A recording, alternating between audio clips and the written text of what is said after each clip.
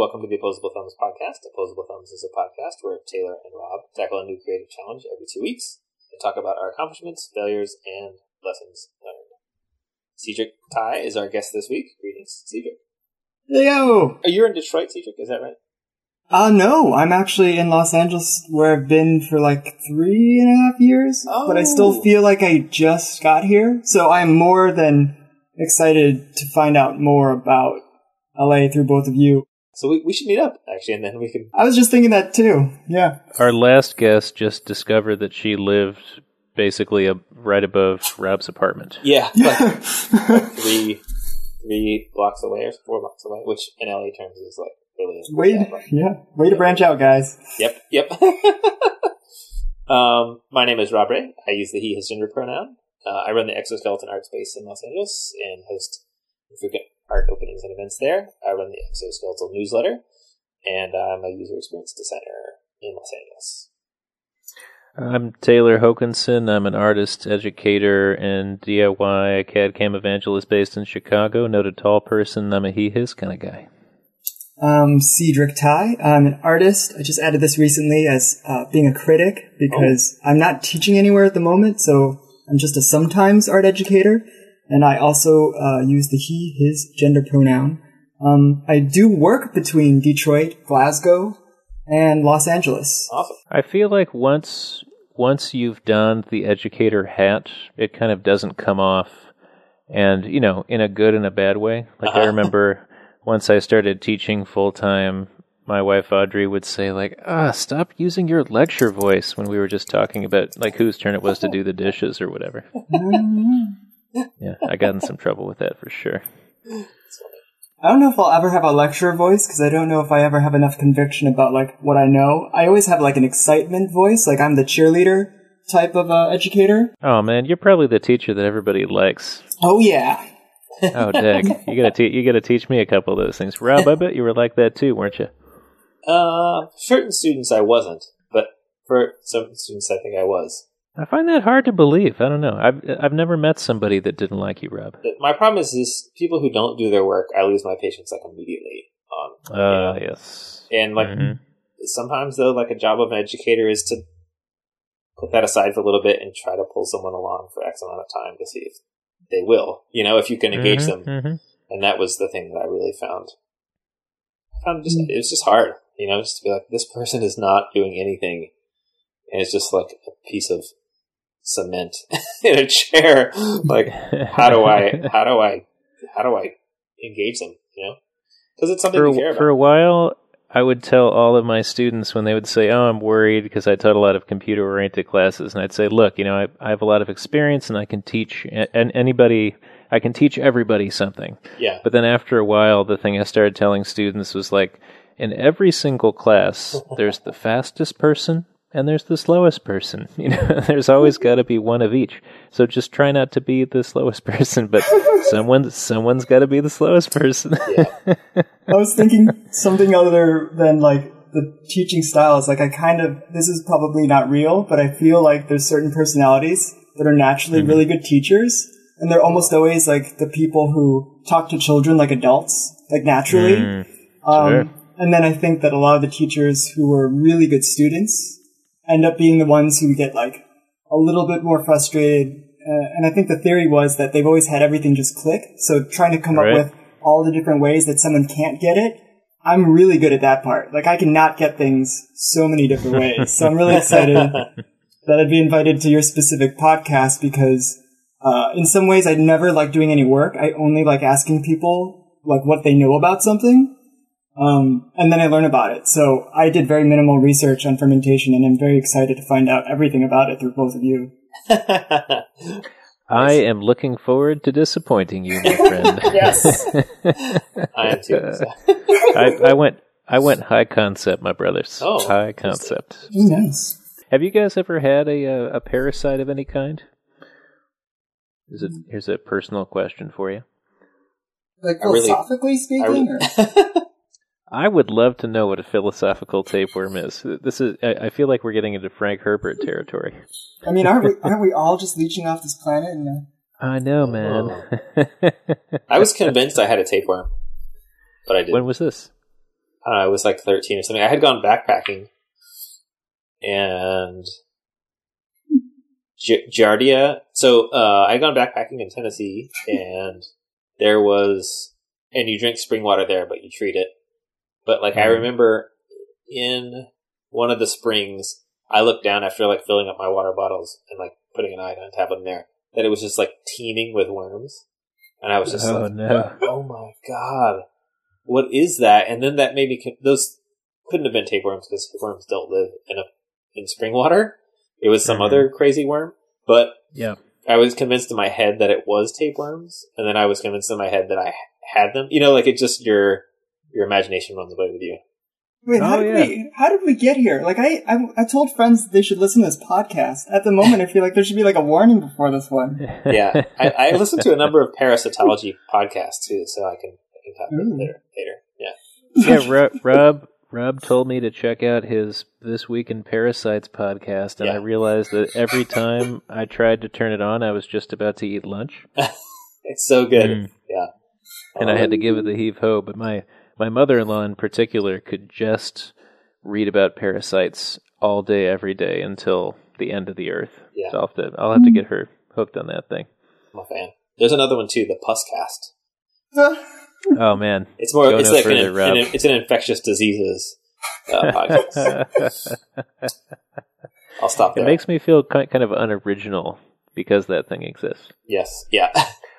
Oh, and may I note, turning a corner a little bit, Rob, this is our 1 year anniversary. It is. Cedric, thank you for being on our 1 year episode. Thanks for being Planned on. Planned it that way. Yeah. Been waiting all year for this. 26 episodes. Yeah. Yeah, it's cool. That was a long ass time. It is. It is. Cedric, we have not asked you questions about yourself and your work, and I do have a couple of questions, and I have one embarrassing statement to make. Okay. I had seen that you have a project that is related to driving. Oh yeah, called Drive Drumming, and I missed in your description that it says I experienced culture shock upon moving from Detroit to Los Angeles. And so I thought you were still in Detroit. Oh. And I was like, wow, every driving project I've ever seen is in LA. It's really interesting that he did one in Detroit. And now I'm realizing, of course, it was in LA. What are the other the driving pieces that you know of? I totally want to know this context. Yeah, there's a couple of really good people who do performances, like in the back of pickup trucks and stuff on the freeway. I've heard of there's a puppet show that someone was talking about, and there's an artist who did a very, very, very perfect street sign modification designed to help people get off the ramp that they really wanted to get off of, and it actually they kept it essentially because he was trying to improve a confusing but official sign. Mm-hmm. And so Caltrans, or whoever it is that does the freeway signs, essentially remade his sign, but with their sign, and put it up, and he won. And they happen so quick, those off-ramps or the whatever. Yeah. Yep. That's a thing here. Yeah. So I was curious because, music comes up, or making music comes up a lot in your work, but in a way that doesn't seem to necessarily manifest as I made an album, And I was just curious about your relationship to music and instruments, and just how you sort of see your creativity channeled through maybe instruments and music, but not in maybe a traditional way. This might be the most unexpected question I could have not imagined. I'm looking at my own website to be like, wait, how? Because I think I work with musicians in the sense that I consider musicians experts of this magical art form in which everyone if you're a musician, there's a lot of things that are set. Not necessarily, you have to make an album or you have to get a record deal, but more there's the concept of gigs or even the concept of collaborating with people. If you could have been a painter, for example, and just show up somewhere and be like, hey guys, let's just jam. And then everyone actually noodled a little bit and it was good. That would be surreal. But visual artists, I don't think can really do that. Maybe hackers, maybe you both might be able to speak to that aspect. If there's actually maybe a little bit more ability for people to bring in their language with their instrument and have it mesh. with other people's.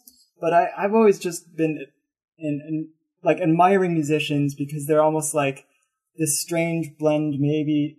Sorry, I generalize a lot, but like somewhere between being a nerd and like a slacker. Because if you really get into music, I've noticed, you might have someone who collects vinyls. They're like always broke because they're constantly buying music, and vinyls probably didn't used to be that expensive. But the amount of knowledge that people know of like who's in what band, like that's always been crazy to me of how that all works. Or people will listen to like the same album and like have it mean different things over the years. So I feel like being involved with music has like a certain level of respect that I've always just like admired. Like, what do you feel like your relationship to that, to like this, the concept of jamming, or the concept of like like real time collaboration? Maybe is a phrase. Well, I was just thinking, I just want to hang out with cool people that are cooler than me. Like most musicians are pretty amazing. Like my one friend Andy T, who is in Detroit, and I'm getting him to go to Glasgow because I like worked out this project where I was trying to get people from Glasgow, where I went to get an MFA, to come to Detroit. And like there's also a lot of tie-ins between the two cities in terms of like music. But specifically to Andy T, I've always wanted to drum, and he was like, "Oh, do you want to be in this art concept band? Basically, we're going to play Cyndi Lauper songs because they have the lyrics of Cyndi Lauper songs, but they're actually going to be played in the style of The Clash, and I'm going to sing like I'm the lead singer in The Clash." And we kept jamming and enjoying it so much that we actually, I think, maybe did like 2 albums. And there was a band called the He-Bops. And in all honesty, like it's hard for me to listen because I'm so bad at drums, but I'm like really excited to be part of something. Yeah.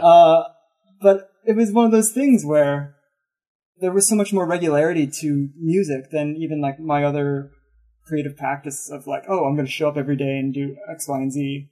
Like band practice is happening. That's like another thing that people just like make time for. Yeah, and it's scheduled and sort of all that. Yeah, it has a different sort of thing going on.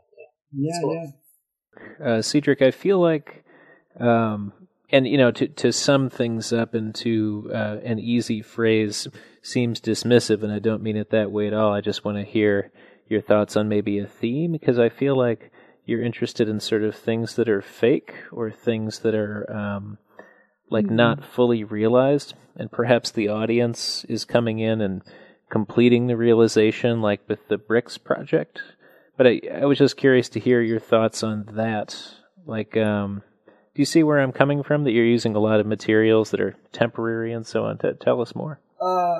This is, sorry, I'm also trying to like take this in because this is exciting for me to like hear people be like, this is my cold read. This interested stranger. Yep. The interesting thing is you've totally nailed on the head the first thing I ever did in LA. I ended up talking someone's ear off who was a student educator at the Hammer, whose job it was to engage people coming in. And like, I was thinking, I love art education. I'm going to just talk with you. And I talked with her for like 2 hours, and it turned out being a UCLA student named Wei-Wen Balter, who happened to sometimes volunteer for this arts commission that also did like poetry slams and activism on their campus. And she invited me to do this exhibition. And what I came up with was, oh, like, you guys put on art shows, but you're not allowed to put holes in the wall? Like, I totally get it. It's a historic building, but, like, that's hard. Like, I don't even know if you guys know how hard that is to only use tape to install whatever you want. So my project was, during the opening, I showed up with all of these 2x4s, and I used a lot of my budget to basically just buy them drills and things like that. And we would build all of the walls. And I knew there'd be other aspects to it. And sure enough, like it happened that night. One of my friends showed up and he was like, man, I just build crates for a living. Like now I show up to your show and have to work.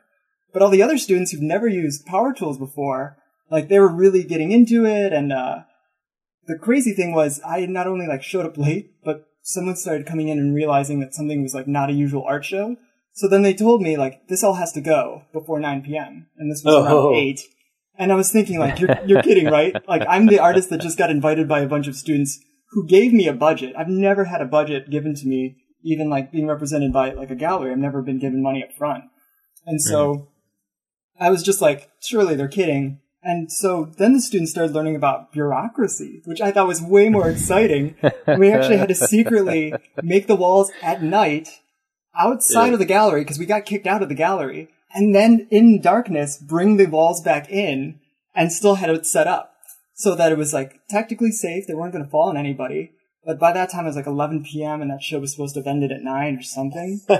And the crazier thing was that I had to deinstall and reinstall those walls 4 times because each time, like, the students were sure that nothing was going to happen. There weren't any scheduling conflicts, and then there'd be something.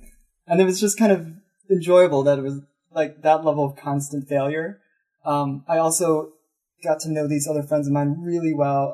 And I think you had Dan Bustillo on your show before. Yep. Who I think is the reason maybe why I ended up on the podcast. Yep. Or it sure is. Yep. Yeah, that's awesome. Yep. So they're half of Best Friends Learning Gang, which I'm sure there's a right link for it, but I was going to be like, hey, let's put this link up again. Sure. And I had them do a workshop, and their workshop was on DIY pepper spray and lock picking. And at some point, the university actually started sending facilities people to come like monitor all of the events.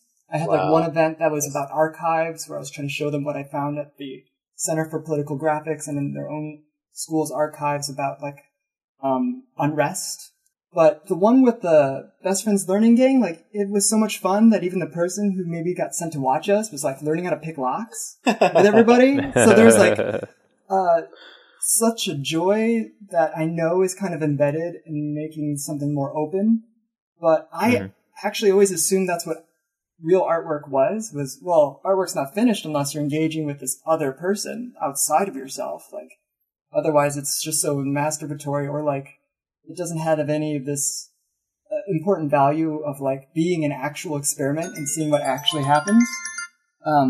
So I feel like that's why I do these types of works, if they are maybe ephemeral. That might be because I'm also not used to like blowing a ton of money on art supplies. Like if I did everything in bronze, I still can't imagine how they would be the same projects. Like the Brixels project, I don't know. Like I think of hackers or coders, programmers, like musicians. Like they just have a skill set. And I asked this guy, Dan Marchwinski, hey, can you like make me this thing where if someone goes online and clicks something, they can make like a tessellation where bricks, since they like go every other, maybe it'll work. And then he's like, yeah, just give me a week. This website, I think it's makebrixels.com, has all of the designs that other people make. But there is also a real wall. Like he actually coded an entire website, and then he also made the thing where you like have a bounding box and you click it and a little dot appears and you can move it in a grid. And then when you let go of it, you've got like one shape, and then you can go back and paint it in, and it'll actually have a shape that repeats perfectly like a wallpaper. And then what I would do to make it easier is I would actually tell people how to ask other places to like donate paint and donate food, and then get a bunch of people together. And I would hand out basically a paint by numbers, like this brick will be this color. And you need like no experience at all. So it was one of the craziest, like instantly successful, but actually complicated pieces where I didn't do any of the complicated stuff. But I'm still really impressed by it. And a lot of my projects, I never know how I would ever follow it up in terms of along the same vein. Fellas, we should move on to talking about our products. So Rob, remind us, what's the challenge this week? The challenge is fermentation. Indeed. Given to us by Molly Alice. Mm-hmm. Thank you, Excellent. Molly. Thanks, Molly. Yeah. For sure. Yep. Who's going first? I can't remember. I can't either. So, you can flip a coin. Taylor, you call what side you want. Okay, heads. It's heads. So you get to pick. Okay. Take a look at my stuff. All right, cool.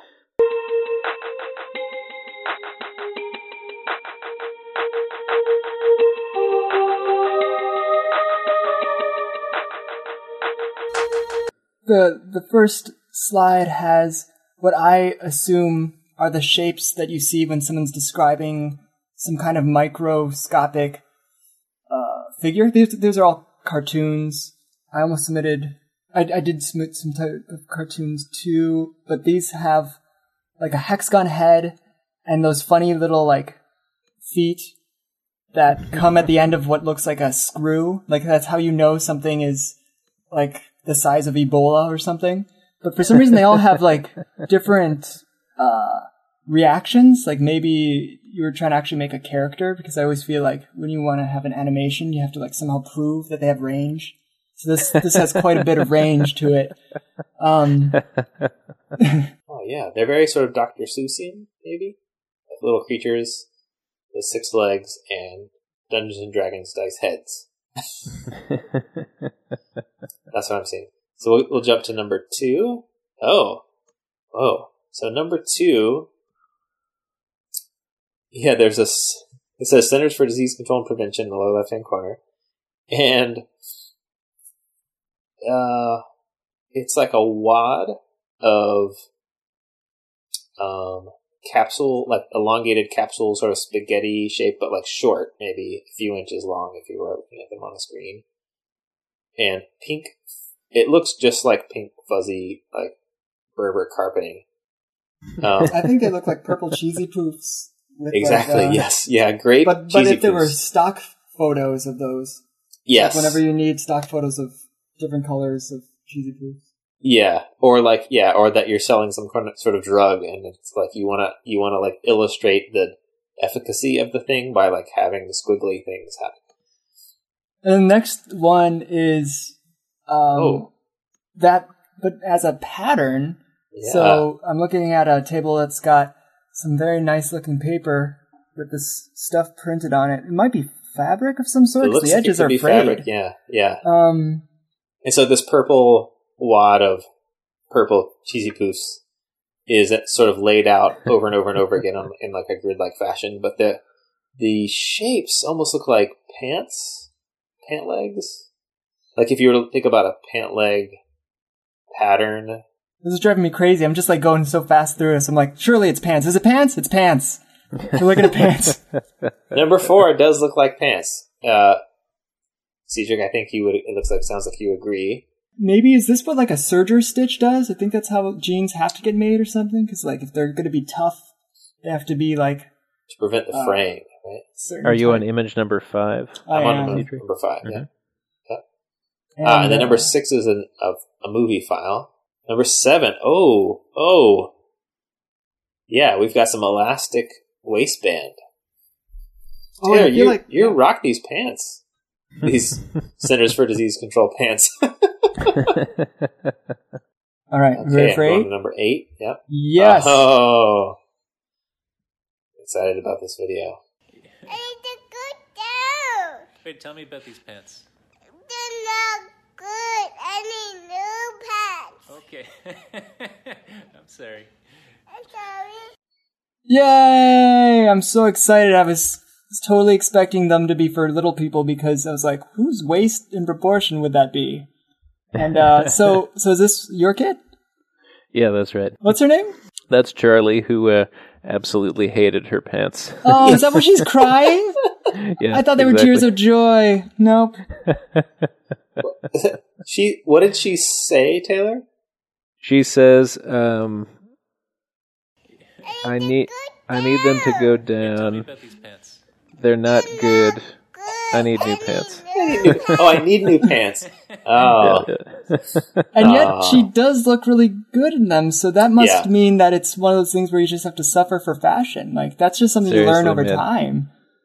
I think she intuited that I really wanted her to wear the pants, and therefore was experiencing the as a 3 nature is wont to do, rejecting my my aesthetic choices. But I thought you guys would have kicked out of that. I will say also though, Charlie's shirt is like the best.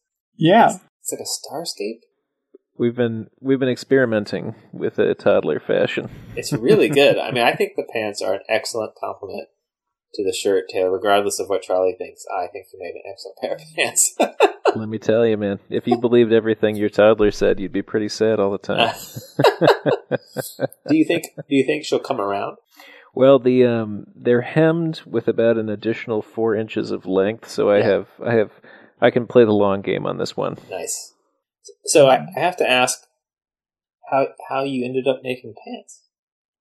So it's pretty straightforward. I was just thinking about fermentation and what's involved, and bacteria, of course, is involved.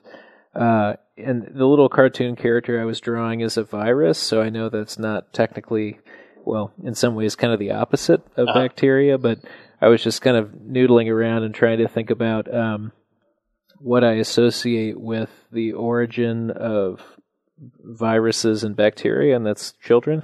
and so I was thinking about toddlers as the point of origin of fermentation and other sorts of bacterial infections. They are a vector. And then I figured I'd just make her some pants to kind of aestheticize that thing. So I got some images of different kinds of bacteria off the CDC and made a little, found a pattern online.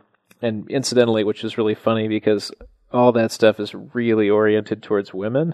So, so it's like, okay, moms, here's what's next. And I kind of felt like I was someplace I wasn't supposed to be.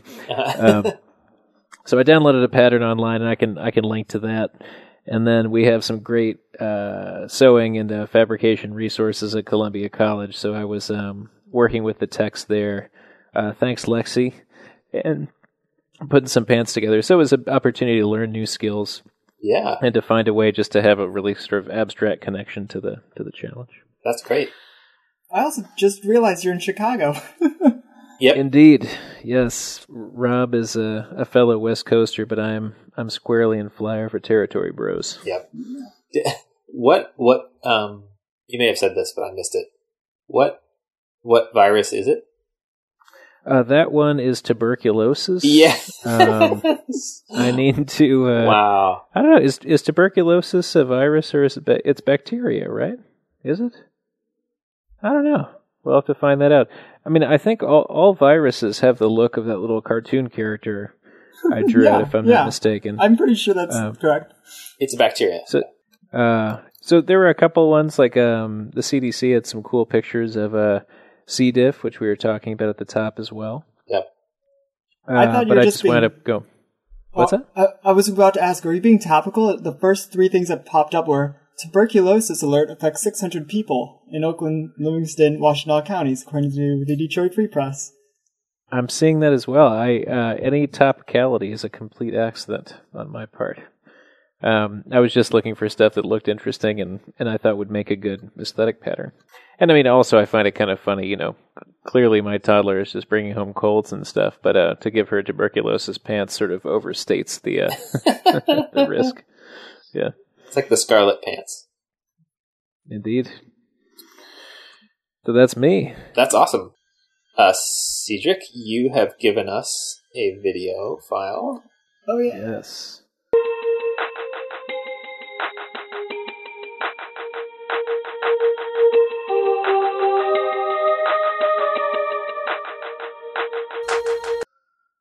Indeed. Okay, Rob, so you want to do the countdown and we'll play it together? Yeah, let me get to it there.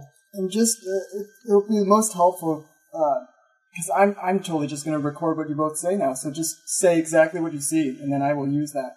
Also, I just want to point out, I'm really looking forward to meeting both of you, because there's so many more questions I wanted to ask you both, but I just assumed it's in either old podcasts or not the time. Oh, yeah, cool. Yeah. But it's fascinating to me. Cedric, why don't you count it off and then we'll play it. Alright, we'll play on go. That's 3, 2, 1, go.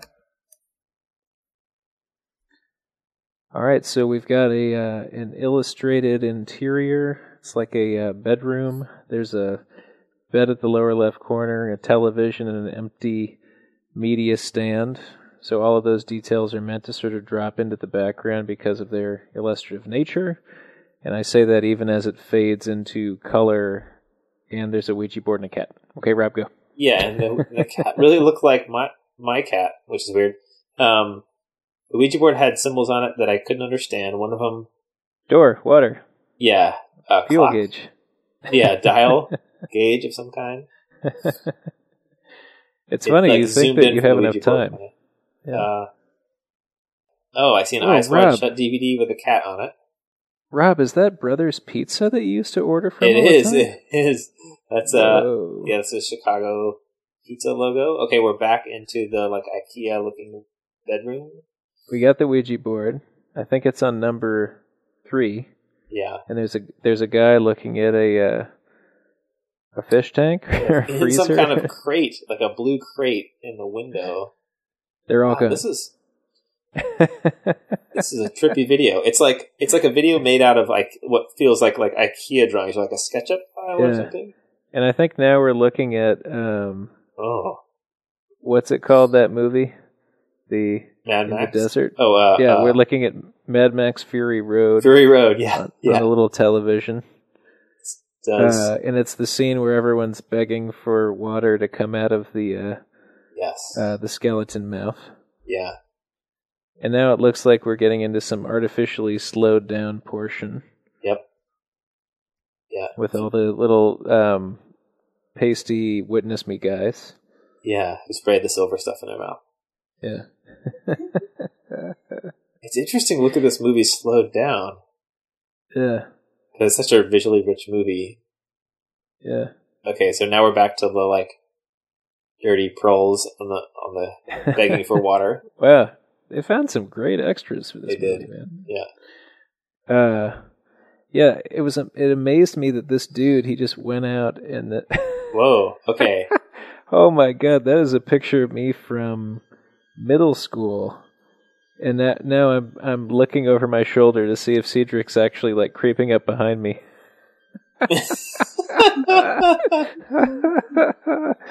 That blew my mind, dude. Oh wait, that's another that? picture of me playing pool when you were what? Now the crazy thing about that is that I don't know that picture exists online anywhere. So that is really freaking me out. Rob, I'm just waiting for that picture to show up. That is my that's Pancake the cat. Oh, so it is your cat. Yeah. Oh, yeah. Wow, Cedric, you are breaking down barriers that I've never seen broken in this particular podcast. This is so good. This is amazing. Because now I'm asking myself, like, do I actually know Cedric? Wait, that is a picture, I think, of my bedspread under the Ouija board. And it's like slowly panning to a picture of Rob sleeping. I'm waiting for that, but it seems like it's shifting into something else. It looks like maybe desert equipment or something. Oh, it's a water tower. It's a picture of a tower project that I've been working on in Wendover, Utah. Yeah. That is morphs into the bed I sleep.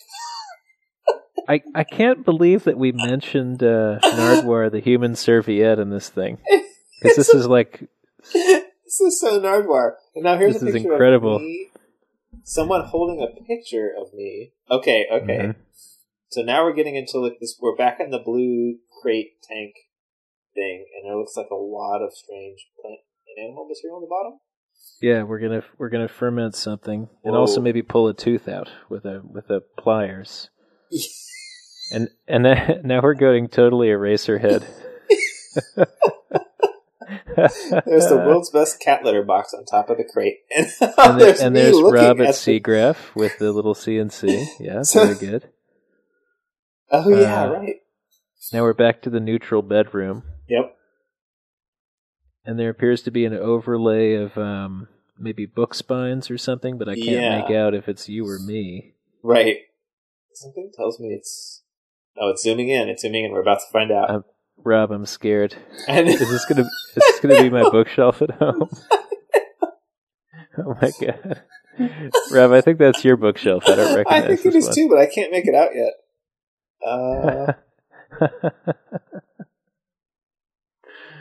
Oh, wait. These are all spines that have no text on them, so maybe it's neither of us. Yeah. That sounds like a Cedric type bookshelf, from what little I know of him so far. No, that's maybe Jen's bookshelf, because... Oh, that could be. She had bookshelves made out of those concrete blocks. Mm-hmm. And I see a concrete block in there. And now we're populating the windows outside. Rob, is that a picture of you riding a bike when you were 7? It could be. It looks like it is, but I don't even know what that photo is. Rob, is that the inside of your refrigerator or mine? That is gotta be the inside of my fridge. Yeah, oh, and I think it's recent because I put carrots in a big wad of carrots in the fridge somewhat recently. Mm-hmm. That picture of me on the bike, I have no idea where that came from. I've never even seen that picture, but so now I'm starting to wonder, like, did Cedric reach out to our parents? I think, I can't imagine any other way. Yeah. This is so cool, man. Yeah. Rob, I never knew you were such a normie, dude. That was a picture of, like, my adult head on my kid body.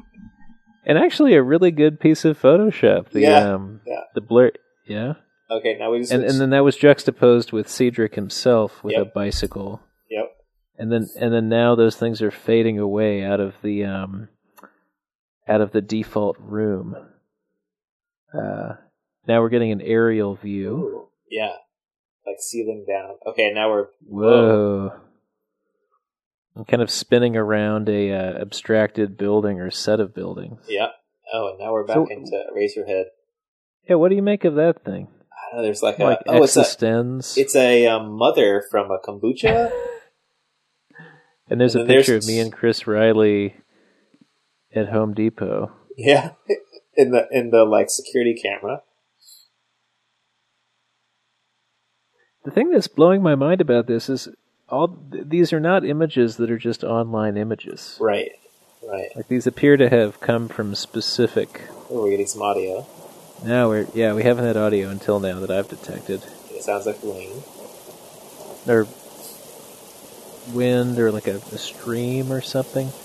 There's another. Rob, is that the inside of your trailer? That is the inside of the trailer. Yeah. At your house. In the backyard, yep. Yeah. I wish you had a sound like that outside your trailer. It looks to be somewhat old. Not old, but older. Whoa, dude. I don't know who that is. I know what that is. That's the VHS instructions for how to use the KH930 knitting machine. Well, there's a picture of my laundry line. Yeah. Oh, there's me at the... Yep. It just says wake up. So I feel like Cedric must have gotten in touch with Chris Riley, who's a fellow Detroiter. Is that a picture from the fucking Leather Museum? It looks like it. The Irving Claw years. The only way I can imagine this took place, at the very least, is that he made contact with Chris Riley and got some photographs. Oh, and so there's a picture of me from the podcast releasing balloons into the air. Indeed. One of the earlier episodes. Keeps flashing, wake up, wake up. And then now we're just getting black background. Rob, what do you think we're supposed to wake up from? Fortunately, we have Cedric on the line to talk to about this. Oh, you can't get out that easy, man. You got to at least make a guess before we ask for tips. I mean, the experience was very dreamlike, so I'm curious. Sure. If that was a way to close out the video. So childhood was invoked, yep. Right? We saw both you and me. We had childhood pictures. Yeah. And then there were some podcast references, because one of those pictures was you releasing balloons from an actual podcast episode. Yep. So I'm trying to figure out, like, I'm having trouble... like, what am I trying to get at here? So then also there was this sort of dreamlike environment where we had the furniture and so forth that just looked like really essential SketchUp drawings. And like a bedroom. And our photos were... Yep. Right? Yep. Oh, there's a Ouija board. Yep. With different symbols on it. But he was, so I feel like the most important parts in some ways are going to be where he was showing up. It was like the stuff that he put over the top of the historical experiences you and I had. And so you have that if you go to 732, there's that cooler with the blue foam. Yes. And then there's a plant growing with maybe some, kind of powdered material like plant food, and there's a 2x4 with a hunk of Jell-O on it. Yeah, that looks like the kombucha mother or something like that. Exactly. And then he's pulling out his tooth,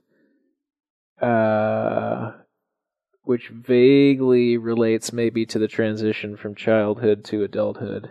And also at 103, there's like a table shot. Yeah. With lots of that pizza was not an accident. Chemistry, right. With like chemistry supplies and like the kombucha shop, like a kombucha container, but like also a tuning fork, an envelope with money. Wow, this is dense, dude. Yeah, I just made some pants.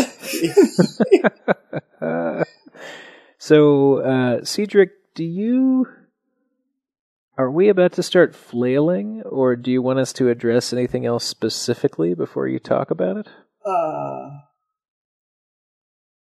I'm totally confused what you guys are talking about. I made a Ouija board with like symbols on it. Like I had this idea that designers make things like invisible, and like there's this occult around Ouija boards where you're making the invisible visible. So I just thought that'd be an interesting thing to put fermentation as like one of those activities. Like if you were with a bunch of other people, and like it's kind of fun because with the Ouija board, the whole concept is you don't know who's moving it, and yet it's actually technically a kind of democratic decision of where you stop. So like you could use this for collaborations in an interesting way. So like I actually found a lot of different symbols that I don't mind like stealing and then changing them slightly. And I meant for them to also be maybe vaguely abstract, so then people maybe have to talk with each other about what they decode it as. But you have no comment on the presence of photographs that we just to clarify, or are you positing that those photographs are just in Rob and my? Are they just in our minds, or are you just uninterested in talking about that aspect? Wait, like what? Like I found existing logos and stuff. Sure. Oh, this is so good. Like the one where you guys are like, is it a gauge? I was like, can you make a clock where you like can't tell if it's clock, or maybe like I might get one of you to say you don't know what time it is? Yeah, sure. Oh man. I think one of them's also like a geodesic dome. Indeed. And a weird graph where it like goes really high up. And like a glue bottle. I found some logos that were about drugs for some reason, and they had these really cool crystals, which now I don't even know what drugs those would be. And like a leaf, but not like a pot leaf. It's like a leaf from it's like a very nature-looking leaf. The Legend of Zelda. This is, on the Ouija board, there's like different symbols. There's like a camera on a tripod. There is a kombucha-looking logo. Yeah, I'm really proud of that one. Yeah, that's a really... It says, to me, kombucha. It's like a jar with some floaty bits in it, which is nice, as an icon. With like an empty part where the mother would be, because there's always the really thick, like, what the hell is this? Is it placenta kind of thing? Yeah. This is squarely, this is like the funnest gaslighting I've ever experienced. I just want to hold on to that moment as long as possible, because that seems way more fun. But I mean, I still can answer any questions, really, if you guys had any. I don't know. I kind of feel like, Rob, I don't want to know. Like, I feel like we're about to ask the magician to reveal the trick, and that's pretty uncool. Yeah. And so I think we should just put this video online and see what people think of it. Too. Yeah, I think so too.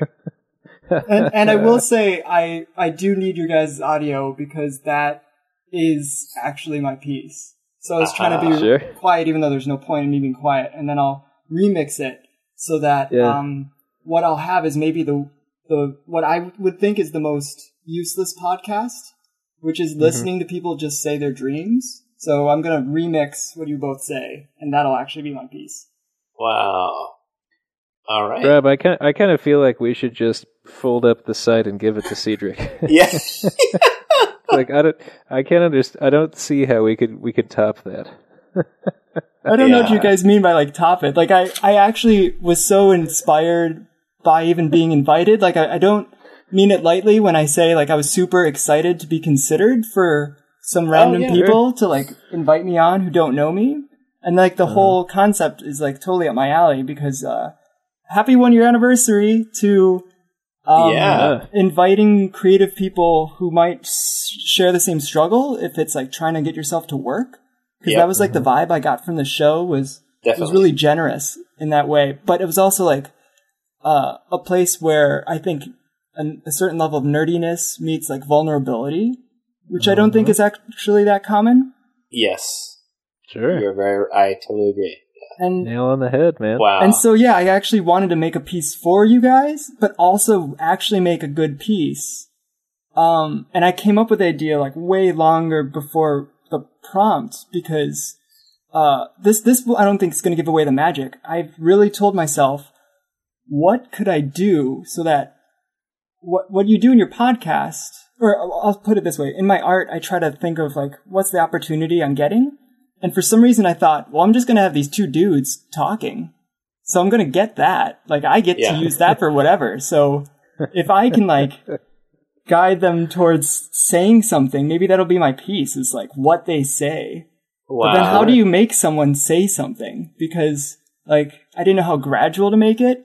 I just knew that in the podcast, you guys talk about like successes and failures. So I was going to be like, oh my God, let me tell you about all these different things that were really weird to try to figure out.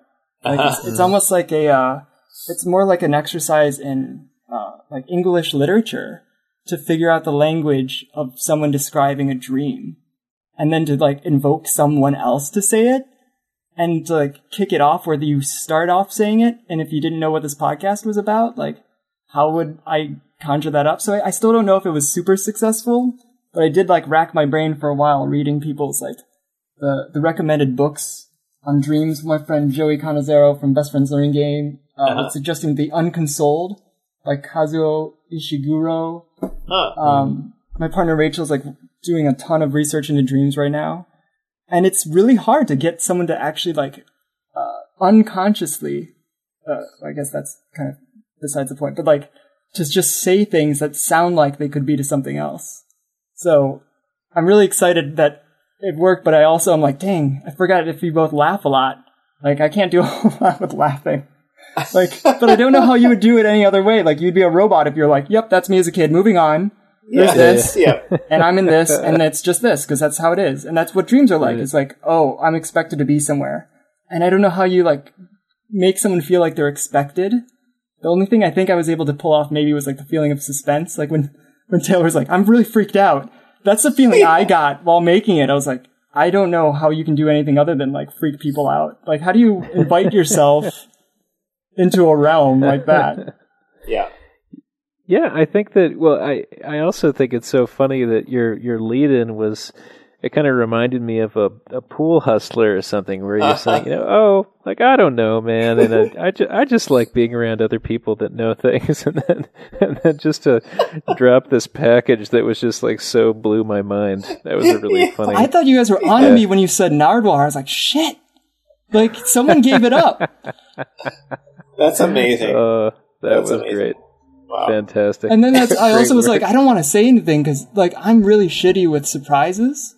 So I get really anxious during like my birthday or anyone else's birthday where I like feel expected to do something that would be a surprise because I don't feel like I can hold it in.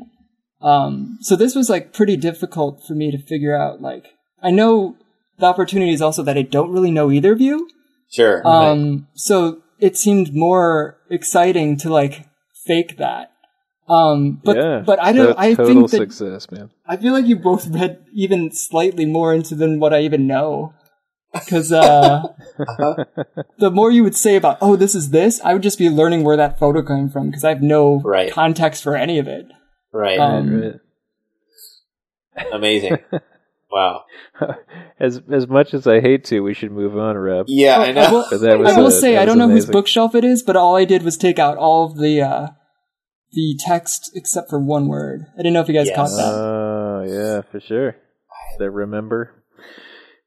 That's great. Wow, great Photoshop job. Yeah. That's flawless. Yeah. Wow. Nice. Oh man, I have to go after that. Okay, cool. So funny. I actually don't know what to do with myself now that you both have seen it. Like, I've been thinking about the piece for so long. Yeah, I don't know. Yeah, I'm in the same boat. I kind of feel like an obsessed person who's just like, and here's everything I've collected of your hair. I love you. Wow. Okay, so I have a two-parter. I'm going to upload my zip file right now.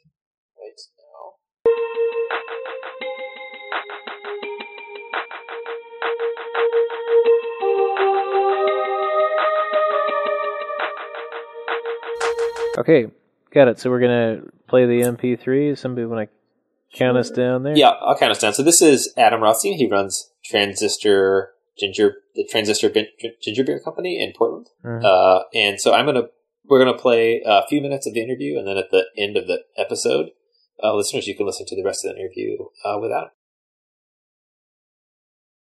The next opposable thumbs challenge is fermentation, and it popped in my head like, oh my gosh, I know someone who is deeply engaged in fermentation.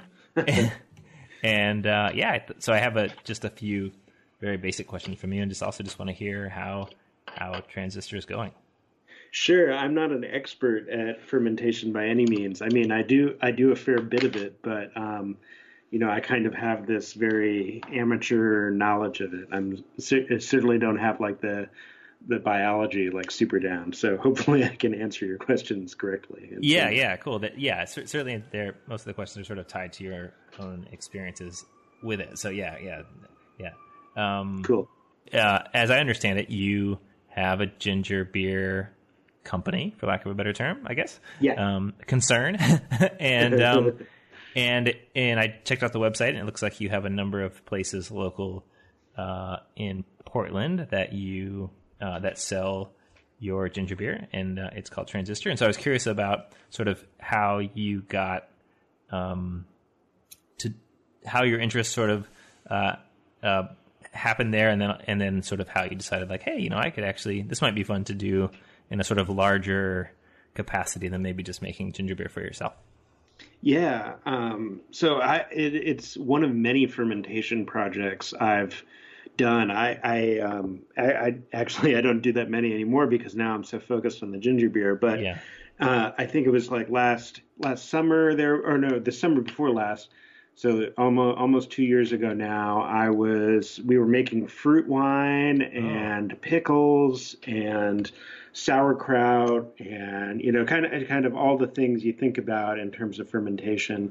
I had a number of cookbooks on fermentation. I was just trying all these different recipes, and I tried the ginger beer recipe, and with that one, although the other ones, they have their kind of pleasing moments, especially on the level of a hobby. Like the fruit wine is sometimes it's good, other times it's not so great. But with the ginger beer, all my friends who tried it were like, "This is really good. You should sell this." And I think a lot of that had to do with the fact that it's like an actually fermented ginger beer that has the culture still live in it, unlike a lot of the stuff you get at the store, which is just kind of natural flavorings, or it's been pasteurized so that it's shelf stable and they can store it in warehouses and what have you. So anyway, it tasted like different and better, and I started like running the numbers on it and like looking and doing experiments and seeing if this was the sort of thing that could scale up and I could actually start providing this to people around the Portland area to say, to give them this different sort of ginger beer that was different than the stuff they're getting currently off the shelf. And it seemed like it would work. So I decided to go for it. That's so cool. Yeah, I didn't know ginger beer was a fermented product. I think a lot of people, including myself, don't think of it as one, and I was curious about sort of the process and just how that worked, as opposed to like a regular soft drink, The lingo is confusing, and there's not like a real good standardization. As far as I understand it, like a ginger ale is a ginger flavored soda. Okay. That is often, it's got, it may be natural flavorings, it could be artificial flavorings, but it's basically like carbonated water with sugar and then some flavorings added to it. Okay. Ginger beers, as I understand them, tend to be more brewed. So there's actually been some sort of brewing in the process. There's beer there. Yeah, yeah. But I guess these nomenclatures aren't exactly, they're not exactly standard. So people call it different things depending on where it's from. Like I know Jamaican ginger beer is made a little bit differently, and then apparently someone was telling me in Montreal there's kind of like its own sort of ginger beer that's local to Montreal because there's a big diaspora community from Jamaica, and they've sort of it's acquired its own kind of flavors and textures in Montreal, or so I was told anyway. I haven't really tried it myself, but then additionally, depending on how you brew it, I think the flavors come out really differently. So obviously, there's like a lot of different kinds of fermentation that you can do. I know some people will pitch yeast, like they'll use wine yeast, like something similar to a champagne yeast, and they'll use that to ferment the ginger beer. There are also these things called, I think they call it the ginger root, but it's not like the ginger root that you would buy at the store, like from the ginger plant. It's just what they call these like crystals that are kind of almost like what's the name of the product that's escaping me? Kefir. So like the kefir, kind of like the kefir bits that grow in the bottom of your kefir, and then you use that to start the next batch. And then I of course, there's like scobies, which are on kombucha, and that's a different form of fermentation too. The thing that I use is a wild yeast starter that then I cultivate separately. So that's kind of similar to the sourdough process, I guess. Okay. I was curious about your process, or like how you got to sort of the process that you like if you had to tune it up, or if there was like things you needed to adjust, and sort of how you got to like, oh yeah, this is my jam. Because I assume when I think of brewing beer, I think of people sort of finding different processes that they like, and based on the ingredients they use, they kind of use that to get to the end result they want. Yeah, it was really interesting. I had to do a lot of experimentation actually, because so for beer, for like microbrewing beer in small batches, there's tons of websites out there that give you all kinds of instruction, and people compare notes and forums and stuff like that. But the beer brewing process is really very different than the ginger beer process that I was working with. So there's really not a whole lot out there in terms of information. So I was kind of flying blind and had to experiment a little bit, which was fun and exciting. And I had to kind of develop my own ways of trying to figure out what was actually going on inside the ginger beer. It's like, all you can taste it, and that gives you a certain amount of information, but you can't actually see what the yeast are doing and have a sense of that. So it's, something I always think about. I think it's incredible that like there's such a tradition of fermentation that has been around for thousands and thousands of years before anybody knew what yeast were. So there was just kind of these like things that And I guess the Greek word for yeast. I'm not going to try and say what it is, but it's because I would get it wrong. I don't remember what the etymology actually is, but it's something like the small magic bits or something like that. It's like there's some sense that there were these little things that you couldn't quite see that were doing the work of making the alcohol or whatever it was that you were producing, but it was kind of like mysterious because you can't actually see it. Yeah, right. Yeah. Right. So anyway, I tried to see it actually. I have a microscope, a pretty good microscope actually, and I research how people do yeast counts, which is a thing that a lot of beer brewers do, especially brewers who cultivate their own yeast. You can take a sample and then you actually put the sample over a microscopic grid, and then you go to the grid and count the little yeast cells that you see, and then kind of figure out a concentration based on that. But for some reason, that wasn't working for me. I still don't know why. I'll have to maybe consult sometime with a person who does that and have them walk through it with me and figure out why it wasn't working for me. But so I don't really know what my yeast concentration is in my starter. So the thing that I've had to do in order to be able to control my fermentation is I've had to basically develop a really strict feeding regimen. So I basically try and judge their growth by time and the amount of food that they have, because the yeast will kind of continue to multiply until they run out of food. And so through that, I try and keep it in a kind of normal growth pattern every week when I do a batch, when I'm preparing the starter and feeding it throughout the week. But that's not foolproof either, because yeast reproduce and move and consume at a different rate depending on how warm it is. So I've had to also be judging the temperature as I do this, and I've tried to find other metrics to go by as I go through. Like I can kind of judge the sugar concentration. That's something you can measure. I can measure the pH that's going on inside, either the ginger beer or the starter. So by using all these kind of secondary indicators, I'm kind of guessing at what I think is happening. And sometimes it works well. Other times it doesn't work as well as I hope. That's really neat. That's cool. Okay, cool. Yeah, so that's Adam Rossini runs the Transistor Ginger Beer Company in Portland. If you live in the Portland area, if you go to the end of the episode, he actually lists some of the places that you can get it on tap and also in bottles. And I asked Adam in the interview about his process and about what he enjoys about it, and also just kind of how it works to shift from making something for yourself and into sort of a larger scale operation. So if you want to hear any of that stuff, the interview will be at the end of the podcast. I wonder if there's like a ground zero for fermentation, because I went to an amazing tea shop when I was in Portland that had like a fermented tea that I never even knew you could get. Not a tea bag, whatever cube it was. He talks actually about that a little bit, and that he thought that Portland,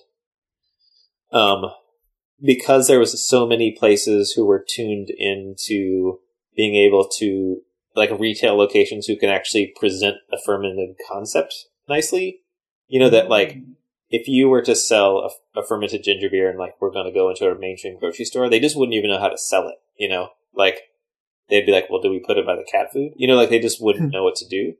And he thought it was really nice. One thing about Portland was that there was enough people who kind of knew what it was and were into it and could present it in a way that made various places interested in selling it. That was totally makes sense. Yeah. I heard from him. Yeah, so that was cool. So Adam was the first thing that came to mind as soon as Molly said fermentation. I was like, I got to talk to Adam because I haven't talked to him in about a year, and it would just be cool to catch up with him. And I had seen on social media his ginger beer company, so I thought I'd ask. And I was also nervous about the plans I had, and I'll let you guys look at the pictures to unpack that further. Yeah, Cedric, would you like to take the first image there? Sure. This looks almost like a home version of maybe like I don't know if it's a CNC style cutting, drilling dealio, or if it's more of like an actual laser etching, but there's definitely that mechanism that can go back and forth. And so there's like a circle within another circle on a grid. I think it's a fair guess that's a 3D printer because of the telltale raster lines back and forth in that gray concentric circle. Mm-hmm. And then we've got a MOV. Mm-hmm. Taylor, I'm particularly interested in your opinions about what you're seeing in the print. Let me see here. So what we see is the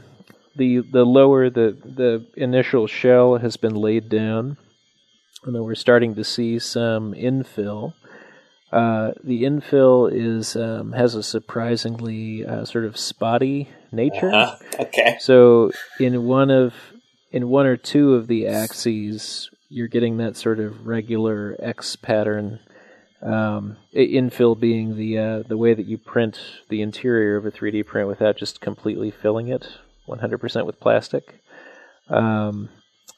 So I'm not quite sure what's being manufactured yet, but the infill is the thing that jumps out at me right there. Yeah, and it looks weird, right? It does look weird. Okay, yeah, cool. So maybe this is, I think I have read about this, that you can ask the infill to occur in certain patterns if that's something that's interesting to you. So maybe we'll see that come back up as we go. Yep. And the next image is two really interesting different textures. Because one is there like a string between both of them?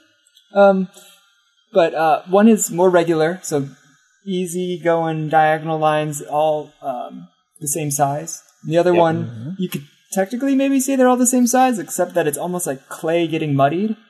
Or like when you score clay, that's the kind of look that I think it has. And they both seem like maybe fairly thin, but one's the size of like a harmonica, whereas I would say the other one's the size of like a type of cracker.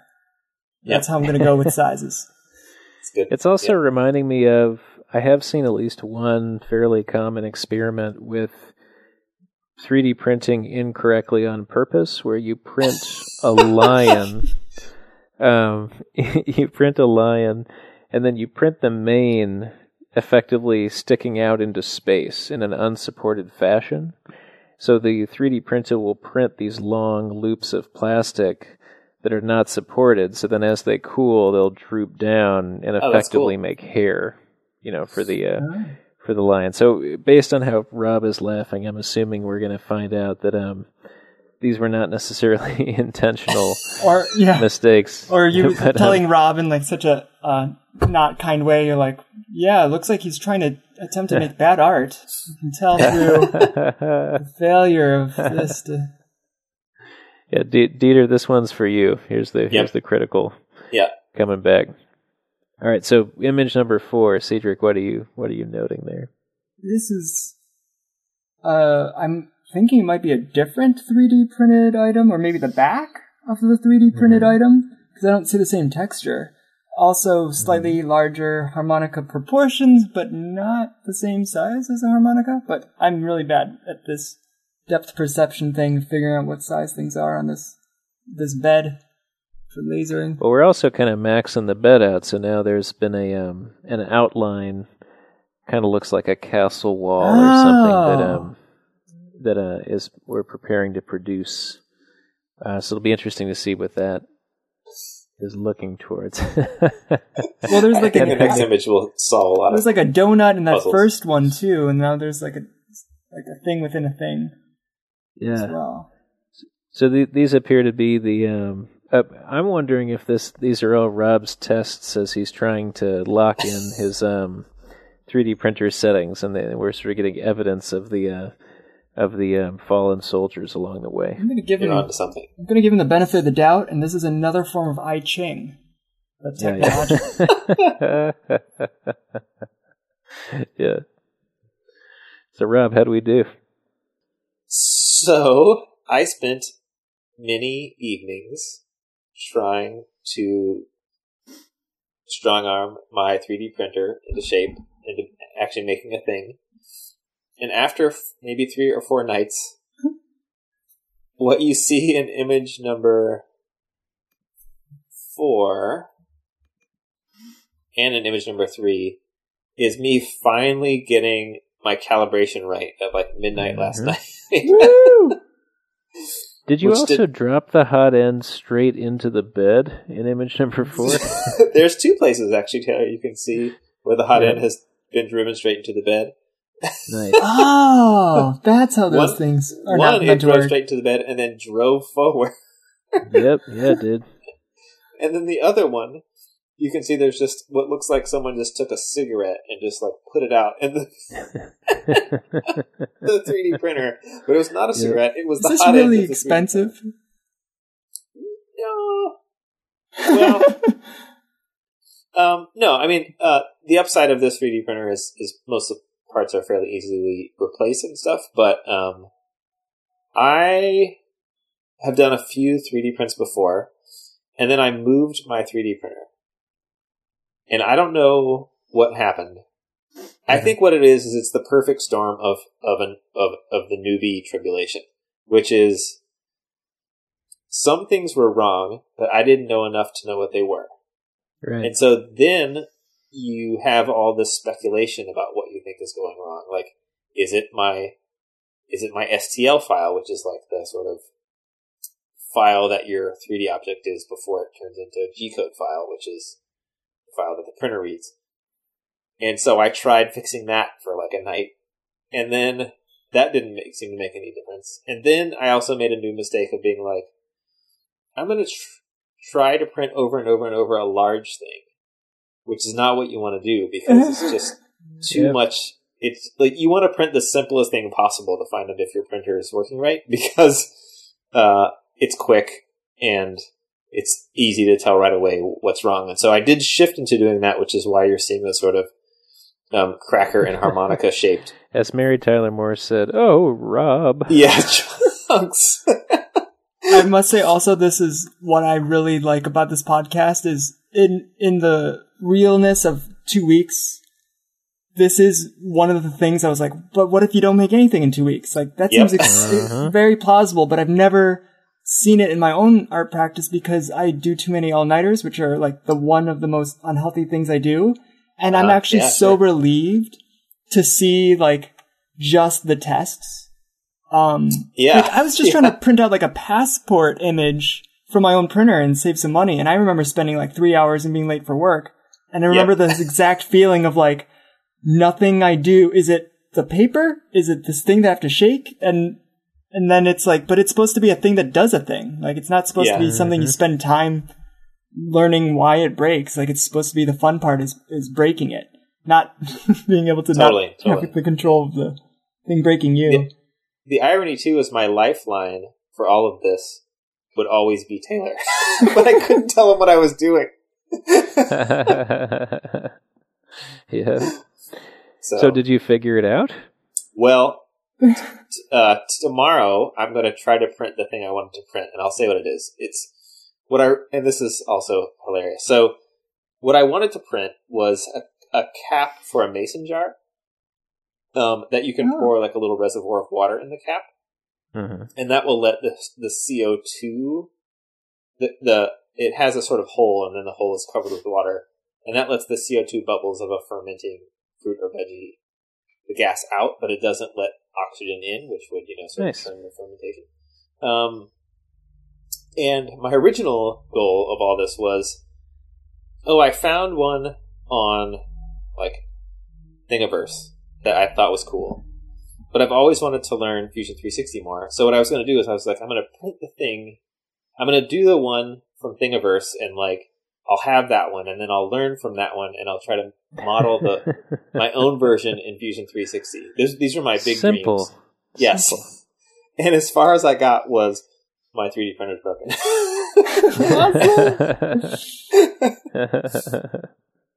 So I think I have my 3D printer fixed. I'm going to try to print the Thingiverse version of the mason jar fermentation cap. And I did all of this because I was like, you could buy 4 caps online for like $30. But I was like, $30 is a lot of money if I don't really know if I want to do this, and I really only need one, you know? Mm-hmm. And so I was like, well, I'll just print one. Famous last words. So that is the dream. Oh, so the round thing you can see is the original attempt at the cap, and things started to go super squirrely, and so I shut it down and started going into test prints.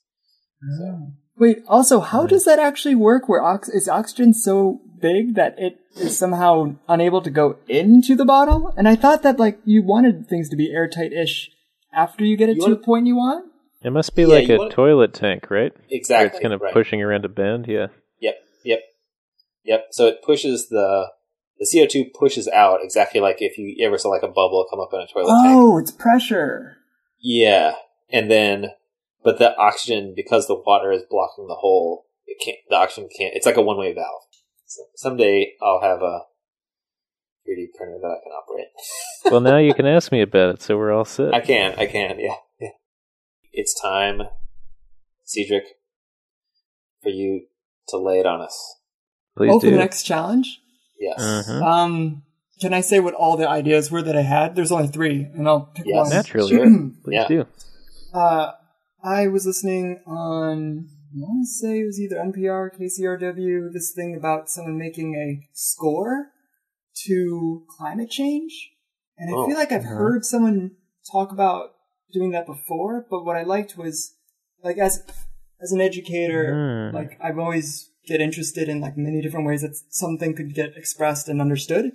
And climate change is one of those things that's just, like, so big, long-term, it's hard for any people to really imagine and take seriously, which includes me. But I just was tickled by this idea of like, well, what about visualizing neoliberalism? Like, I actually have conversations where I'm trying to convince someone that it exists, but I never really have like a way to be like, oh, well, it's fine if you don't think it exists, but like, this is the data, and this is what that data is like experienced through sound or something.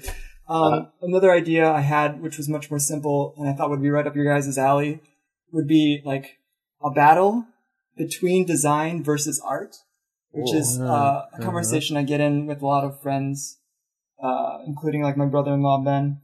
But I have this like feeling that like design includes everything from like why I work 8 hours, like with someone's design. So then I like somehow have this bone to pick with designers where I'm like, you don't know what you're doing. It's going to have massive change like Bruce Mount, but he doesn't even know how it shouldn't be in an art context. And it's funny, I just like have hang-ups for some reason about being interested in like where they are technically in the same communication realm.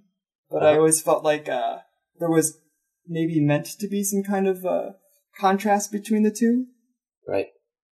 And the last one, if I had to choose one word, was nude. N-U-D. I'm totally open to like finding out of those 3 concepts, which ones both of you would be interested in. I particularly like nude because, Rob, I feel like you are not comfortable with nudity. Am I correct about that? All right, perfect. That's it. Nudity or nude. Either one. That's it. Huh. Rob, you don't strike me as a naked kind of guy. I mean, I just admitted like total failure. but I'm talking about, and of course we're going to interpret this. But Conan O'Brien always has this joke about showering in a 3-piece suit, and I don't know why, but I feel like you'd be in a similar place to that. Rob's Am I wrong? Never nude. No, I do not wear clothing while We're getting deep here. We're getting deep. Yeah. All right, nudity it is. No, good. That's good. I'm so excited. Do you guys know what the difference between nude and naked is? No. Wait, N-E-K-K-I-D or actually naked? Yeah, like N-E-K-K-I-D. So nude means you have no clothes on, but naked means you have no clothes on and you're up to something. Wow. Oh, I also your St. Louis is showing. Oh, that's an old joke, man. I had this project where I made a suggestion box that I had friends put up all over, and they would have suggestions from other people that like you wouldn't personally want to make, but you wouldn't mind if someone took your idea and then did it. And they were like always taken down right away. And so like part of the fun was like knowing that no one's ever going to read them, even if people submitted them. And I got an amazing suggestion from, God, I don't even remember her name, A.L. Steiner. And she was saying her idea that she'd love to see someone else do is every museum that has nude or paintings of nude people, there has to be like one day of the month where everyone who comes in that's nude or will be naked to look at the art gets in for free. And it's just like all the security guards are naked, all the staff who might be there are naked, but like it's like a prerequisite for allowing like the showing of nude. And then like you'd actually have a context for like nude people in artwork as opposed to just, you know. Hey man, I'm sold. Yeah. Let's do it. Nudity. Oh, awesome. Man, fantastic. All right. So, Cedric, I think you had some items that you wanted to share with people. So one of them that I really enjoy is Workshops by the Best Friends Learning Gang, where Dan Bustillo was on your podcast, and it's done with Joey Canizaro. I think they just recently went up to Utah. Oh, cool. And they did some kind of project. But now I'm totally forgetting what it was. But everything that they do, I like because the concept is as amateurs, they bring in everybody who also could be amateurs, but it's, you definitely know that they don't know anything about it. Yeah, yeah. So I've always liked that fact that they will unabashedly say, we're going to learn this together. And when I did teach, I had so much fun. I was teaching at the College for Creative Studies in this thing called Concepts of Images, which meant I could make up the whole course. And I would just invite other artists who had real skills, and then I would learn stuff vis-a-vis the artists I invited to actually teach something. And then we'd always go on field trips where I'd also pick up on lots of stuff. So I was like really excited. Like I think the only reason I was ever like the fun teacher was because I was actually so enthusiastic about learning with people because I wouldn't have learned any other way. Yeah. So like they really embody that. Even in this thing. Yeah, even your podcast was like, wow, there's like some serendipity of like how your ability to bring people in, I'm sure, is like what's going to keep you guys excited about the things that you do because you're bringing in other people. And that changes everything about like how something could be a doldrum or a grind. Yeah, yeah. So, and it certainly makes the boring parts worth it, right? Oh, editing sucks, but it's really fun to meet new people and see what they do. Yeah. And then I was kind of interested in being a little bit more, like, I don't know what the word is, but like talking about all the therapeutic things I had to go through because the culture shock of being in LA meant that like my art practice seemed like it ground down to like a tenth of what it used to be. I didn't like do the same kind of meeting of people. And so I had to like kind of work myself back up to feeling like I can be a creative person again. And one of the things that I picked up was Patricia Wells' My Master Recipes. Because I heard her talk about how in her book, she's got these certain recipes that are fun to make and do over and over and over. And she actually laid out the cookbook by like the style of cooking something, like if it's baking versus poaching. Oh, and cool. That's how it's laid out. But I liked that realistic aspect where she was saying, like, for me, I've never felt like my work can sometimes go past a certain level. And then I realized, even in cooking, like, I've just been like, oh, other people can cook well. Like, I just don't know how this French stuff works. Right. But she was kind of describing it as, like, if you actually practice the fundamentals and have an enjoyable fundamental to practice, then through doing repetition of that thing, you actually gain the ability to have confidence, which then creates much more, trying to test out different things. That's cool. And so I realized that's more important in my practice is I need to get into that like feeling of doing enough. Yeah, yeah. And then I will realize, I didn't realize I know SketchUp that well to do this thing in like 6 hours. Totally, that I made for you guys. And that's called My Master Recipes by Patricia Wells. You know, right? Yeah, and the link's in the thingy. I was also gonna mention if anyone's never read this trippy book called Psychomagic by Alejandro Jodorowsky, who I know he's like a filmmaker that also makes trippy films and like just came out with a new one. I didn't really care for the one I watched, which is interesting because I loved this book. And And that kind of helped get me through thinking in a different way about not being busy. And so like me, Joey, and Rachel and all these other friends have been actually trying to do these psychomagic acts that are like very poetic. And the byline is using the subconscious to treat the subconscious. And it goes really crazy into like having artists prescribe in the way that like a psychoanalyst might prescribe something, but it'll be like, all right, if this person has trouble with money, what are they really talking about? And what could you get them to do as an activity that would then, in a roundabout way, get them to subconsciously think about addressing the fear and like meet it head on. Yeah, he's got like poetic acts, he's got oniric acts. Okay. They're all like different types of things that he recommends. Cool. And it's Alejandro Jodorowsky. Yeah. The last one was, if anyone else ever needs to get unstuck, I had a student once ask me for my unstuck list, and I like never gave it to him. For some reason, I was like, you will come up with your own list. But now I feel bad. I feel like I should have like made it more public or something. But it started off as a list of 10 things. I don't know if it's like better to just put them up. Oh yeah, here it is. Or I can read them if you want. There's 11. Oh, that'd be better. Yeah. And then I've got cool. So you're also my personal stuck list is. I'm really interested in these. Number 1, get away from the internet. Away. Number 2, take a little bit of pleasure and a little bit more. Number 3, have you checked/made your to-do list for today? See bottom. Oh, okay. No, don't see the bottom. Number 4, suck it up and just clean up after yourself. That is awesome. Number 5, some of your best work comes from wasting time artistically. Also awesome. Number 6, make food for the next 2 days. Number 7, call a friend to hang out. Use it as an excuse to dress up. Number 8, go somewhere via your bike. Number 9, write a thank you, a note reminding a friend that it has come to your attention that a mutual forgetfulness about the friendship has occurred and can and needs to be corrected. Number 10, go 100% in the wrong direction, hit bottom. And then number 11, caffeine. That's a great list. Thank you. That sounds so much more fun to hear from someone else. Yeah. I always feel like I'm proselytizing. Yeah, it's great. And I'm like saying the thing. It's really great. Yeah, that's a really great list. Yeah. How about yourself? The Reclaimed Audio podcast, which is really cool. It's 3 people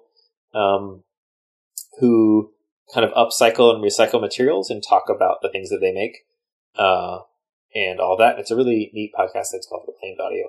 And I'll put a link to that in the show notes as well. You can find photos of our finished projects at our project site called projects.opposablepodcast.com. We also have links in the show notes. We'll have a bunch, I think, in this episode that are going to be really good. And we'll be posting project and other related stuff to our Instagram account as well. We'd like to send you an Opposable Thumb sticker. We just sent some out. All you have to do is share a podcast episode with a friend and let us know that you did it, and we'll send you a sticker. Cedric, we also need to get you a sticker as well. Our logo is created by a really great artist called Wolfmask. You can check out his work at wolfmaskart.co.uk. We'd like to give Nick Kantar and Adam Van Essen a shout out as our top Patreon supporters. Thank you, Nick and Adam. You guys totally help us out with hosting costs and everything else. It's really great that you guys pitch in, along with our other Patreon supporters as well. If you'd like to join them in the League of Patreon Supporter Badasses, please go to patreon.com/opposablethumbs to sponsor us. Our podcast is dedicated to providing a harassment-free experience for everyone, regardless of race, gender, age, sexual orientation, disability, physical appearance, body size, knowledge of subject matter, or religion or lack thereof. We actively support an inclusive environment, and we want you to be a part of it. You can check out our full code of conduct over at our site. Cedric, thank you for being our guest. Yeah. You have some stuff coming up that it would be great to share with people. Yeah, I'm most excited about my partner Rachel is going to have basically her first big postgraduate school solo show. Nice. And so on Saturday, March 17th, at a place called Garden, from 7 to 10, that's in a house. Okay. And it's 1345 Kellam Avenue in LA. It's going to be up through April. Awesome. A piece you mentioned, I'm super excited, is finally going to have the opportunity to be shown. So March 6th between 6:30 and 8:30. Okay. It's actually a 2-person show that's part of a larger palindrome curated thing by this guy named Matt Town. He's calling it Scroll. Okay. And there's like a video that's always either in conversation with, or it's literally facing a painting. And I'm actually in the middle of the palindrome, so I'm going to show my film first on that Tuesday. And then the following Tuesday, there's going to be a painting of mine. And the other person that I've been paired up with is Lorena Aspitia. Okay. Aspitia? I don't know how to say her name. And we actually switch mediums. Oh, cool. So someone doing a painting or a wall-based work. No, I think it is supposed to be a painting. Is then doing a video or curating a video. That's cool. Vice versa. Yeah. That's a cool idea. And people, I would love if anyone thought of inviting me to other stuff like this podcast. You could see things I make on cedrictie.com. I haven't written as much as I'd like to, but I have a blog. I think it's like, oh my god, what is it? Cedric with 2 E's, .blogspot.com? Yeah, it is. Well, awesome, Cedric. Thank you so much for being on the podcast. Like, it was really great to have you on. It was really great to hear about your work, and your project was amazing. So I think Taylor and I are sort of beside ourselves. Oh man, Cedric, that was awesome. That was like a one of a kind experience, and we've done quite a few of these podcasts. So excellent work. Yeah, there could be no better year anniversary episode. That's true. Yeah. Happy to have celebrated with you both. Yeah, amazing. Yeah.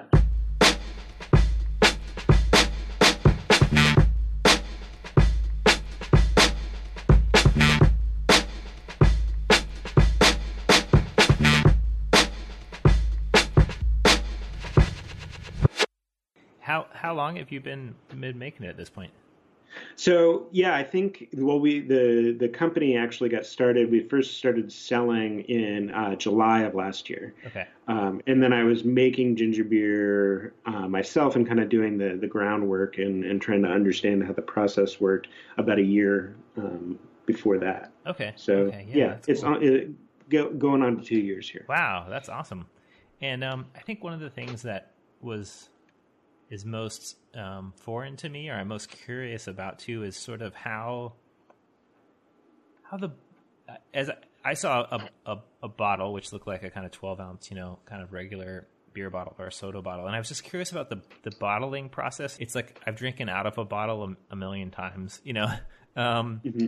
but it's sort of, and I hate to say this, but it's maybe the right word for it. It sort of productizes this, what I assume is kind of a large vat of stuff, and Mm-hmm. I was curious about what you learned, or sort of how you had to approach like figuring out what bottling is and does, and like you mentioned shelf life and that kind of thing.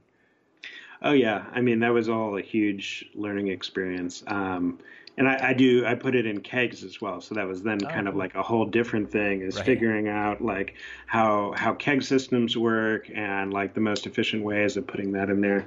The thing I kind of determined is that all kinds of food processing equipment is pretty much like custom made for the most part. Oh. There's companies that offer more ready-made solutions, but really those only work if your numbers that you are producing, both the amount that you can produce on a regular basis and your economics work in order to buy those machines, because they're really pretty expensive. Right.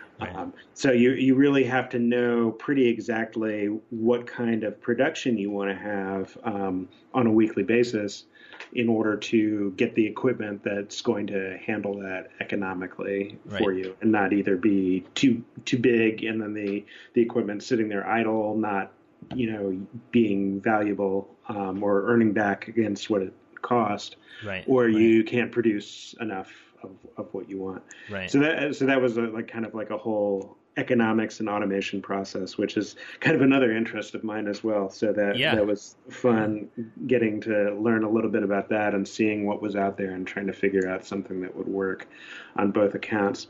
For the bottling, I was luckily able to find a bottler that was cheap enough for me to start with. And then hopefully I can continue to scale up with that, get another one and have a second person working there, or get one with two heads rather than just a single head on it. Right. For the kegs, however, I'm not quite at the production level. Like I'm selling like 4 or 5 kegs a week, which isn't enough to justify any kind of equipment. So that I'm doing largely by hand with equipment I made myself, which is an interesting process, to be sure. And I think it's not uncommon for small food production either. I was actually talking to another guy in town who we have commercial space in the same large building here in town, and he runs a salsa company. And he was showing me his equipment that he custom built all himself. And he basically just kind of nerded out on this and found enough of the suppliers that sort of make the parts for food equipment that he was able to figure out what he would need and sort of design this thing and kind of, like an erector set, kind of assemble these more common parts and to make something that would work for his product. That's because so really cool. depending on what it is, like so hit for salsa, I guess to can a food like that, a low acid food, you have to can it at a certain temperature. Okay. So you need equipment that can handle that temperature. And then depending on how viscous the liquids are, different sort of pumps make sense, and all these kinds of variables factor into it. That's so cool. Yeah, that feels like a whole giant documentary waiting to happen. Small scale food producer people and like the crazy equipment they have to build to do what they do. Yeah, it's that I forget what that show is that's on TV. That's like How It's Made or something like that. Yeah. I love that show. But the thing I kind of realized about it is like all the equipment that you're seeing there was probably like custom selected for whatever that product is. Yep. And whatever kind of bottle you want to choose. There's these small differences in measurement, and then that matters a lot when you're trying to get a machine to do all the work for you. It's not as easy as kind of like a desktop printer. Right. Yeah, and like the difference between making 300,000 atomic fireballs a day, versus right. I made 144 jars of salsa today or something like that. So that's cool. So am I right in thinking that Transistor is available in Portland only? Is that right now? Yeah, right now, just in Portland. We've got it at bars and restaurants primarily. I'm looking at moving into retail sales, but an interesting thing about our product is because it's still live culture, that means it has this limited shelf life and has to stay refrigerated, kind of like a kombucha would. Okay. So it's interesting trying to find, as we're offering this different product, I also have to find customers who are interested in learning about this product and dealing with it differently, rather than just like bottles of warm soda that they bought at Costco that then they can keep, wherever. Yeah. This is something they have to have fridge space for and be aware of, like how long it's been on the shelf and all that kind of thing. So yeah, and it would be very weird to be like contextualized next to like fish oil or something, like where their other refrigerated bottles are or something, So yeah, that seems important. Portland's been good for that though, because the kombucha market has been pretty pronounced here for a long time now. So when I start to pitch it to a place that sells kombucha either on tap or in bottles, they kind of understand that. They're like, right. Oh, okay. So I just think about this like another food that is actually alive, in this way. Yeah. I don't think about it as kind of like a can of Coke. I think about it as like a bottle of kombucha. So right. that kind of gets people on the right framework, I think. Yeah. I'm sure we have listeners in Portland, so I was curious do you have places that they should go to buy a bottle? I think the Hollywood Theater is a great place to send people to, because everybody knows the Hollywood Theater and they've got it on tap there. Oh, awesome. So that's pretty exciting. I also Papa G's, which is a vegan deli in the Southeast. They've always got it in stock and it seems to do pretty well there. Awesome. That's cool. We'll definitely let people know. Well, thanks, man. I don't want to take up too much of your evening, and thanks for sort of me impromptu just being like, hey, it'd be really cool to feature what you do as like a kind of mini episode inside the episode. So. Yeah, totally cool. I'm always happy to nerd out about fermentation. Nice. It's very interesting and yet satisfying, I think, at the same time, because you end up with something that tastes very different because of help of our little bacteria and yeast friends. So.